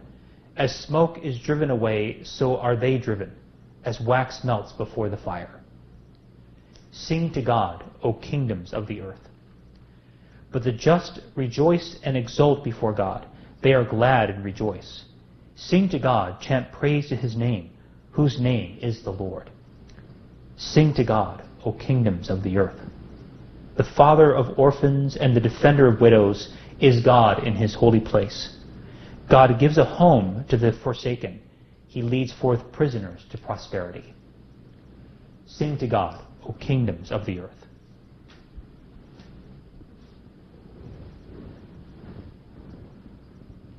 Alleluia, Alleluia, Alleluia, Alleluia, Alleluia, Alleluia. If then you were raised with Christ, seek what is above, where Christ is seated at the right hand of God. Alleluia, Alleluia, Alleluia. The Lord be with you, and with your spirit. A reading from the Holy Gospel according to John. Glory to you, O Lord. The disciples said to Jesus, "Now you are talking plainly, and not in any figure of speech. Now we realize that you know everything, and that you do not need to have anyone question you. Because of this, we believe that you came from God." Jesus answered them, "Do you believe now? Behold, the hour is coming and has arrived, when each of you will be scattered to his own home, and you will leave me alone. But I am not alone, because the Father is with me. I have told you this so that you might have peace in me. In the world you will have trouble, but take courage. I have conquered the world." The Gospel of the Lord. Praise to you, Lord Jesus Christ. This is the most sacred time in the liturgical year of the Church. It is really the time of the first novena, where we are inviting the Holy Spirit. That's why we sing the Come Holy Spirit song at the beginning of Mass. We invite the Holy Spirit to come to us and to come into the Church in a new and powerful way this coming Sunday at Pentecost. And in the readings, we hear about the work of the Holy Spirit. In the Acts of the Apostles, Paul goes to Corinth, where Apollos, who was a very eloquent speaker, and somehow had come to realize how Christ had fulfilled so many of the Scriptures. But as we heard in the reading on Saturday, Apollos didn't have everything quite correctly. And so Priscilla and Aquila, who had come from Rome, who had spent some time with Paul in Corinth, and then went on to Ephesus, encountered this very eloquent speaker, and actually had to take him aside and to teach him a little bit more accurately the way of Jesus. By the way, so one of my confreres once thought that perhaps Apollos was the writer of the Liturgy of the Hebrews because of his eloquence. Apollos was a great speaker, but he just didn't have everything quite right. And you see sort of the effects of this when Paul goes to Ephesus. He realizes that the people there had been baptized with the baptism of John, that is a baptism of repentance, but had not been baptized in the name of Jesus. And so when Paul baptizes them, then the Holy Spirit comes down upon them, and as Paul lays his hands on them. Now, this is one of the references we understand where we in our baptism receive the Holy Spirit. And then in confirmation, that is the apostles laying their hands on us, the Holy Spirit comes down upon us in a new and powerful way in order for us to give witness to Jesus in our life, a greater strength to give Jesus public witness. And this is where it relates very beautifully with the gospel today. You can appreciate the disciples who were saying, "Oh, now you're speaking plainly. Now we understand what you're saying." And Jesus says, "Well, now that you understand what I'm saying, realize that time is going to come, a time of testing. Testing to see how deep and how rooted that faith is." And he says, "The hour is coming and has arrived when each of you will be scattered to his own home, and you will leave me alone." I think two things to point out about the gospel today. Remember, Jesus had promised to each of the disciples, to the apostles, that the Holy Spirit would come. And they're going to have to wait for him to come after Jesus ascends into heaven. In that time now we are praying for that Holy Spirit to come. But he says something so beautiful and so deep. He says, "You will leave me alone, but I am not alone, because the Father is with me." Remember, when the apostles were with Jesus, and once they had run away because of fear of the Jews, in fear that they were going to be put to death themselves, they didn't know what was going to happen. They all ran away. And in fact, one even ran away. He was naked. They all ran away. But Jesus consoles them in this moment, knowing that they're all going to abandon him in this hour, in his hour. But he consoles them deeply by saying, "You will leave me alone, but I am not alone. I am not alone. The Father is with me." I think these words, if we reflect on them deeply and we keep them close to our heart, we will realize we experience times of loneliness. We experience times when we think perhaps that God seems to be a bit far away, but he's not far away. We always have Jesus with us. And because we have Jesus close, we have the Father with us. The Father never left Jesus alone. He was always with him, united with him. In the same way, we as children of our Heavenly Father, we always have the Father with us. We always have Jesus with us. And it is the Holy Spirit who will remind us of this. The Holy Spirit who proceeds from the Father and the Son, will remind us of everything that Jesus told us. And he will remind us that we are not alone. So in times when you experience loneliness, when you feel isolated, recall these words. We can say them with Jesus. I am not alone. The Father is with me. I think with this too, it's amazing that Jesus in this hour consoles us. Consoles us. Sometimes when we kind of run away from Jesus, we abandon our faith for a little bit of time, and we come back. Jesus consoles us with the words that you will have, if you remind us, is we will have peace. We will have trouble in this world. But Jesus says, take courage, I have conquered the world. And this leads us to the second thing in the gospel, which I think is important, is that the Holy Spirit gives us that gift of fortitude. Fortitude which allows us to go through very difficult times, but in those difficult times to stay faithful to Jesus, to stay faithful to our faith. Especially in the world today, it is very difficult to be a witness to Jesus. But that gift of fortitude helps us to stay strong, to be anchored in the Lord. Sometimes sometimes we're pressured, or we feel like the world is against us, or if we say something, people are going to abandon us, or just kind of worried about what's going to happen. We're going to be accused of this or that. If we just stay strong with the Lord, and that gift of fortitude will be ignited in us if we simply trust in God and trust in the Holy Spirit. So we invite, dear brothers and sisters, the Holy Spirit to come upon us in this powerful way, his gift of fortitude, to be strengthened, to know that to stay strong in the good that is sometimes very difficult to achieve. And we need this gift in order to stay strong and be faithful to Jesus, and to be reminded of his words, that I am with you always, and the Father is with us until the very end of the age. Amen.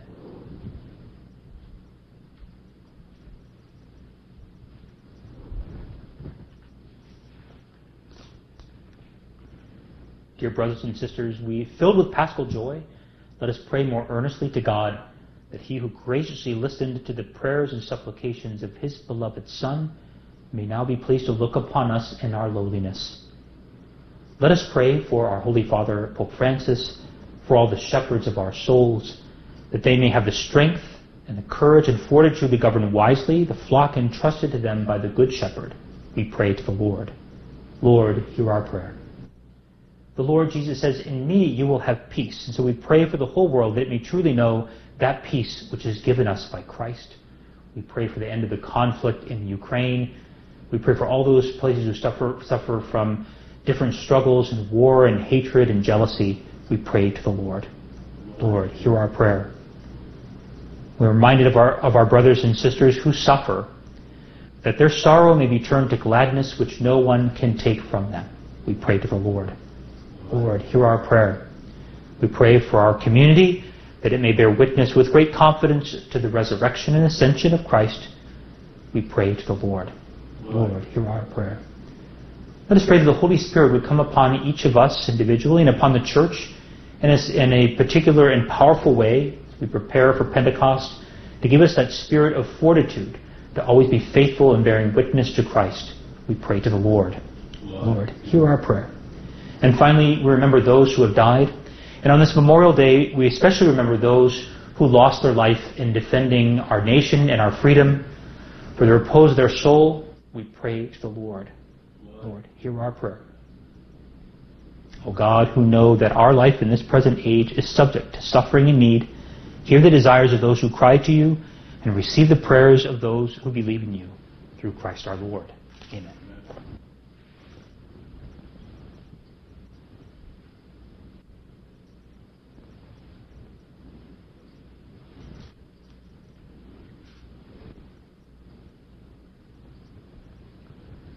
Blessed are you, Lord God of all creation. For through your goodness we have received the bread we offer you. Fruit of the earth and work of human hands will become for us the bread of life. Blessed be God forever. By the mystery of this water and wine, we come to share the divinity of Christ, who humbled himself to share in our humanity.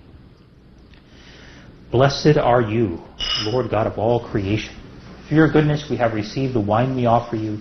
Fruit of the vine and work of human hands, it will become our spiritual drink. Blessed be God forever. Humble spirit and contrite hearts, may we be accepted by you, O Lord, and may sacrifice at sight this day be pleasing to you, Lord God. And Lord, wash away my iniquities, cleanse me from my sins.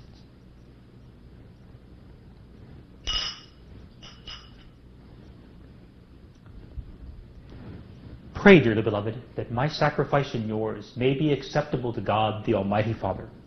May the Lord accept the sacrifice at your hands for the praise and glory of his name, for our good and the good of all his holy church. May this unblemished sacrifice purify us, O Lord, and impart to our minds the force of grace from on high, through Christ our Lord. Amen. The Lord be with you, and with your spirit. Lift up your hearts. We lift them up to the Lord. Let us give thanks to the Lord our God. It is right and just. It is truly right and just, our duty and our salvation, always and everywhere to give you thanks, Lord, Holy Father, Almighty and eternal God. For the Lord Jesus, the King of glory, conqueror of sin and death, ascended to the highest heavens as the angels gazed in wonder. Mediator between God and man, judge of the world and Lord of hosts, he ascended not to distance himself from our lowly state, but that we, his members, might be confident of following where he, our head and founder, has gone before. Therefore, overcome with paschal joy, every land, every people exalts in your praise. And even the heavenly powers with the angelic host sing together the unending hymn of your glory as they acclaim. Sanctus, Sanctus, Sanctus Dominus Deus Sabaoth, pleni sunt caeli et terra, gloria tua, Hosanna in excelsis, benedictus, qui venit in nomine Domini, Hosanna in excelsis. To you, therefore, most merciful Father, we make humble prayer and petition through Jesus Christ, your Son, our Lord, that you accept and bless these gifts, these offerings, these holy and unblemished sacrifices, which we offer you firstly for your holy Catholic Church. Be pleased to grant her peace, to guard, unite, and govern her throughout the whole world, together with your servant Francis, our Pope, and Michael, our Bishop, and all those who, holding to the truth, hand on the Catholic and Apostolic faith. Remember, Lord, your servants, and all gathered here whose faith and devotion are known to you. For them we offer you this sacrifice of praise, or they offered for themselves and all who are dear to them, for the redemption of their souls, in hope of health and well-being, and paying their homage to you, the eternal God, living and true. In communion with those whose memory we venerate, especially the glorious ever Virgin Mary, Mother of our God and Lord Jesus Christ, and blessed Joseph, her spouse, your blessed apostles and martyrs, Peter and Paul, Andrew, James, John, Thomas, James, Philip, Bartholomew, Matthew, Simon and Jude, Linus, Cletus, Clement, Sixtus, Cornelius, Cyprian, Lawrence, Chrysogonus, John and Paul, Cosmas and Damian, and all your saints, we ask that through their merits and prayers in all things we may be defended by your protecting help.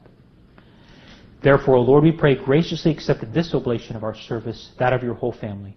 Order our days in your peace, and command that we be delivered from eternal damnation and counted among the flock of those you have chosen. Be pleased, O God, we pray, to bless, acknowledge, and approve this offering in every respect. Make it spiritual and acceptable, so that it may become for us the body and blood of your most beloved Son, our Lord Jesus Christ. On the day before he was to suffer, he took bread in his holy and venerable hands, with eyes raised to heaven, to you, O God, as Almighty Father, giving you thanks. He said the blessing, broke the bread, and gave it to his disciples, saying, Take this, all of you, and eat of it, for this is my body, which will be given up for you.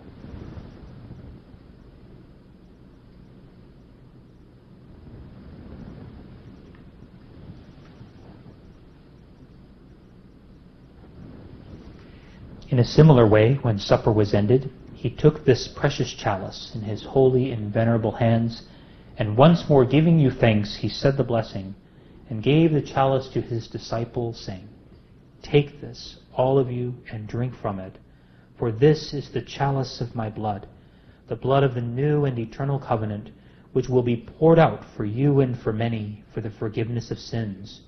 Do this in memory of me.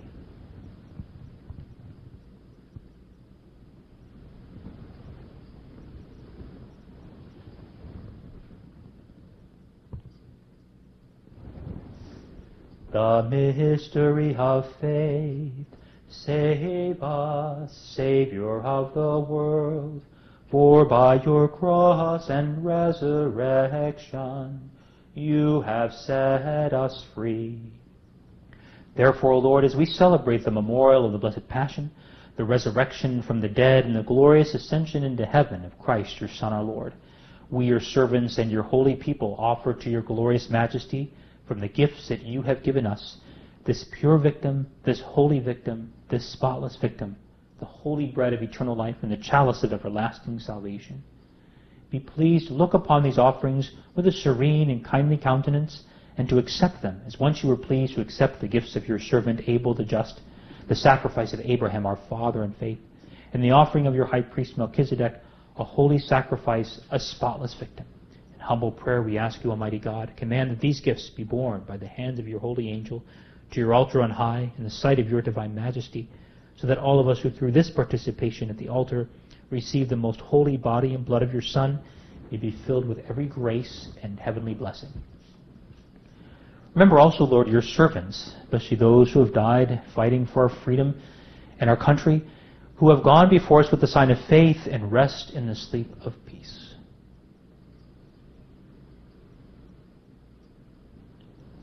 Grant them, O Lord, we pray, and all who sleep in Christ, a place of refreshment, light, and peace. To us also, your servants, who those sinners hope in your abundant mercies, graciously grant some share and fellowship with your holy apostles and martyrs, with John the Baptist, Stephen, Matthias, Barnabas, Ignatius, Alexander, Marcellinus, Peter, Felicity, Perpetua, Agatha, Lucy, Agnes, Cecilia, Anastasia, and all your saints. Admit us, we beseech you, into their company, not weighing our merits, but granting us your pardon through Christ our Lord, through whom you continue to make all these good things, O Lord. You sanctify them, fill them with life, bless them, and bestow them upon us. Through him and with him and in him, O God, Almighty Father, in the unity of the Holy Spirit, all glory and honor is yours forever and ever. Amen. At the Savior's command, informed by divine teaching, we dare to say, Our Father, who art in heaven, hallowed be thy name. Thy kingdom come, thy will be done, on earth as it is in heaven. Give us this day our daily bread, and forgive us our trespasses, as we forgive those who trespass against us. And lead us not into temptation, but deliver us from evil. Deliver us, Lord, we pray, from every evil. Graciously grant peace in our days, that by the help of your mercy we may be always free from sin and safe from all distress, as we await the blessed hope and the coming of our Savior Jesus Christ. For the kingdom, the power, and the glory are yours, now and forever. Lord Jesus Christ, who said to your apostles, "Peace I leave you, my peace I give you," look not on our sins, but on the faith of your church, and graciously grant her peace and unity in accordance with your will, who live and reign forever and ever. Amen. The peace of the Lord be with you always, and with your spirit. Let us offer each other the sign of peace.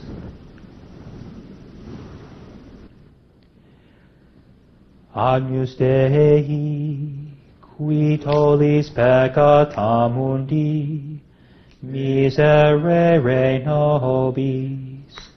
Agnus Dei, qui tollis peccata mundi, miserere nobis. Agnus Dei, qui tollis peccata mundi, dona nobis pacem.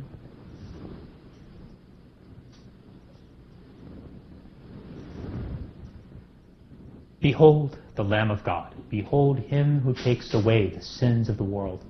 Blessed are those called to the supper of the Lamb. Lord, I am not worthy that you should enter under my roof, but only say the word, and my soul shall be healed.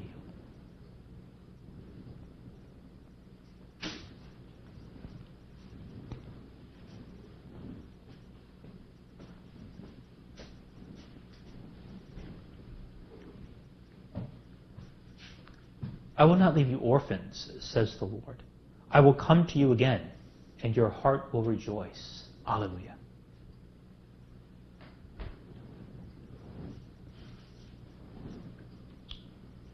After spiritual communion, by Jesus, I believe that you are present in the most holy sacrament. I love you above all things, and I desire to receive you into my soul. Since I cannot at this moment receive you sacramentally, come, at least spiritually, into my heart. I embrace you as if you were already there and unite myself wholly to you. Never permit me to be separated from you. Amen.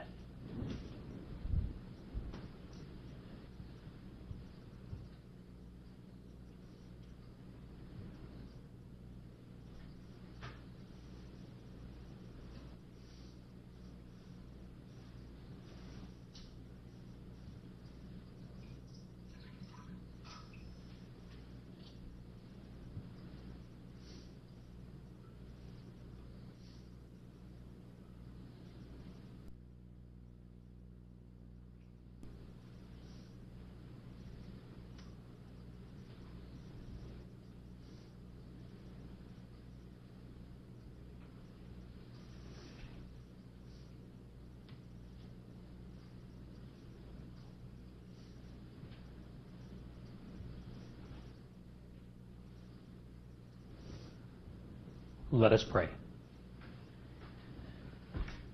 Graciously be present to your people, we pray, O Lord, and lead those you have imbued with heavenly mysteries to pass from former ways to newness of life through Christ our Lord. Amen. The Lord be with you and with your spirit. May Almighty God bless you, the Father, and the Son, and the Holy Spirit. Amen. Amen.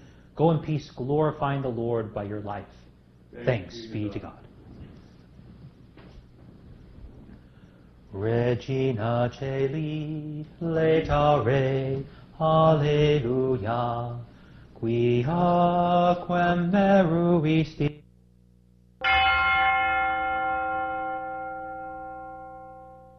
The prayer to Saint Michael. Saint Michael the Archangel, defend us in battle. Be our protection against the wickedness and snares of the devil. May God rebuke him, we humbly pray. And do thou, O Prince of the heavenly host, by the power of God, cast into hell Satan and all the evil spirits who prowl about the world seeking the ruins of souls. Amen. prayer of deliverance. Almighty God and Father, we beg Thee, through the intercession and help of the archangels, Saint Michael, Raphael, and Gabriel, for the deliverance of our brothers and sisters who are enslaved by the evil one, from anxiety, sadness, and obsessions. We implore Thee, deliver us, O Lord. From hatred, fornication, and envy. We implore Thee, deliver us, O Lord. From thoughts of jealousy, rage, and death. We implore Thee, deliver us, O Lord. From every thought of suicide and abortion. We implore Thee, deliver us, O Lord. From every form of sinful sexuality. We implore Thee, deliver us, O Lord. From every division in our family and every harmful friendship. We implore Thee, deliver us, O Lord. From every sort of spell, malefice, witchcraft, and every form of the occult. We implore Thee, deliver us, O Lord. Thou who said, Peace I leave with you, my peace I give unto you, grant that through the intercession of the Virgin Mary, we may be liberated from every demonic influence and enjoy Thy peace always. In the name of Christ our Lord. Amen.